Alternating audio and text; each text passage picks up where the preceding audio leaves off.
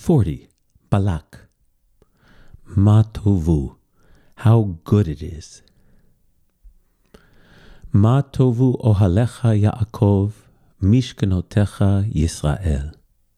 How goodly are your tents, Jacob, your dwelling places, Israel. Numbers chapter 24, verse 5. The Israelites are journeying towards the Jordan River and pass through the territory of King Balak of Moab. Balak is terrified and hires the prophet Balaam to lay a curse upon the Israelites. 3 times Balaam climbs up to a promontory from which he can survey the Israelite encampment. Each time, instead of a curse, only words of blessing issue from his lips. King Balak is furious, of course, and reprimands Balaam. But Balaam reminds him that as a prophet, he is only capable of uttering the words that God puts in his mouth. On the final attempt, as Balaam gazes from the highest peak out on a veritable sea of Israelite tents, he utters, Ma tovu ohalecha Yaakov, mishkenotecha Yisrael.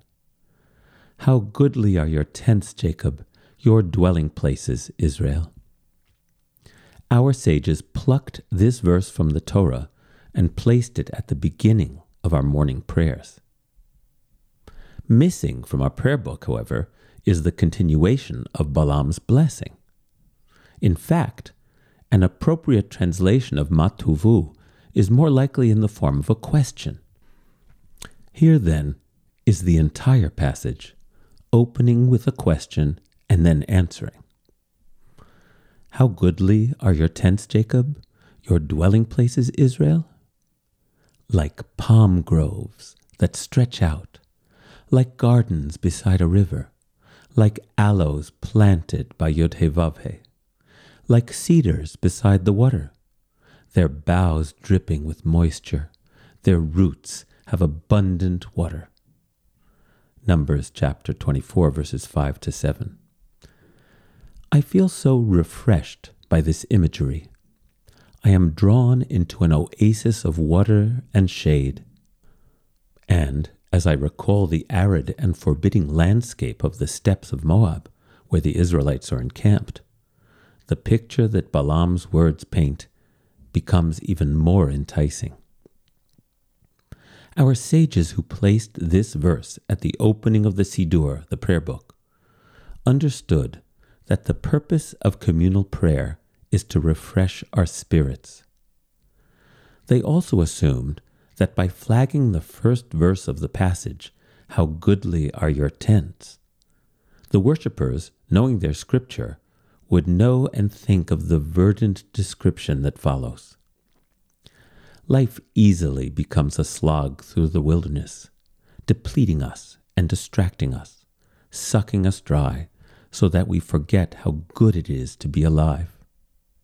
The purpose of prayer, the purpose of Shabbat, the purpose of entering a synagogue sanctuary, or any other place that feels like a restorative oasis to you, is to ask the question, how good is it? And then to list all the ways in which it is truly a blessing to be alive. This activity does not ignore or negate the difficulties that we face. Rather, it grounds us, refreshes us, and fortifies us, so that we might not wilt in the heat of our struggles. We are certainly traveling through frightening and distressing times. But it is also true that life is good, and that we are each immeasurably blessed. And if we can regularly focus on the goodness that sustains us, we will be better able to stay sane and kind and strong as we face the uncertain path ahead. The world needs us. Our loved ones and our communities need us. But what do we have left to give if we are dried up and distracted? I hope you can find a community that gathers on Shabbat or some other holy time for the purpose of creating such an oasis together.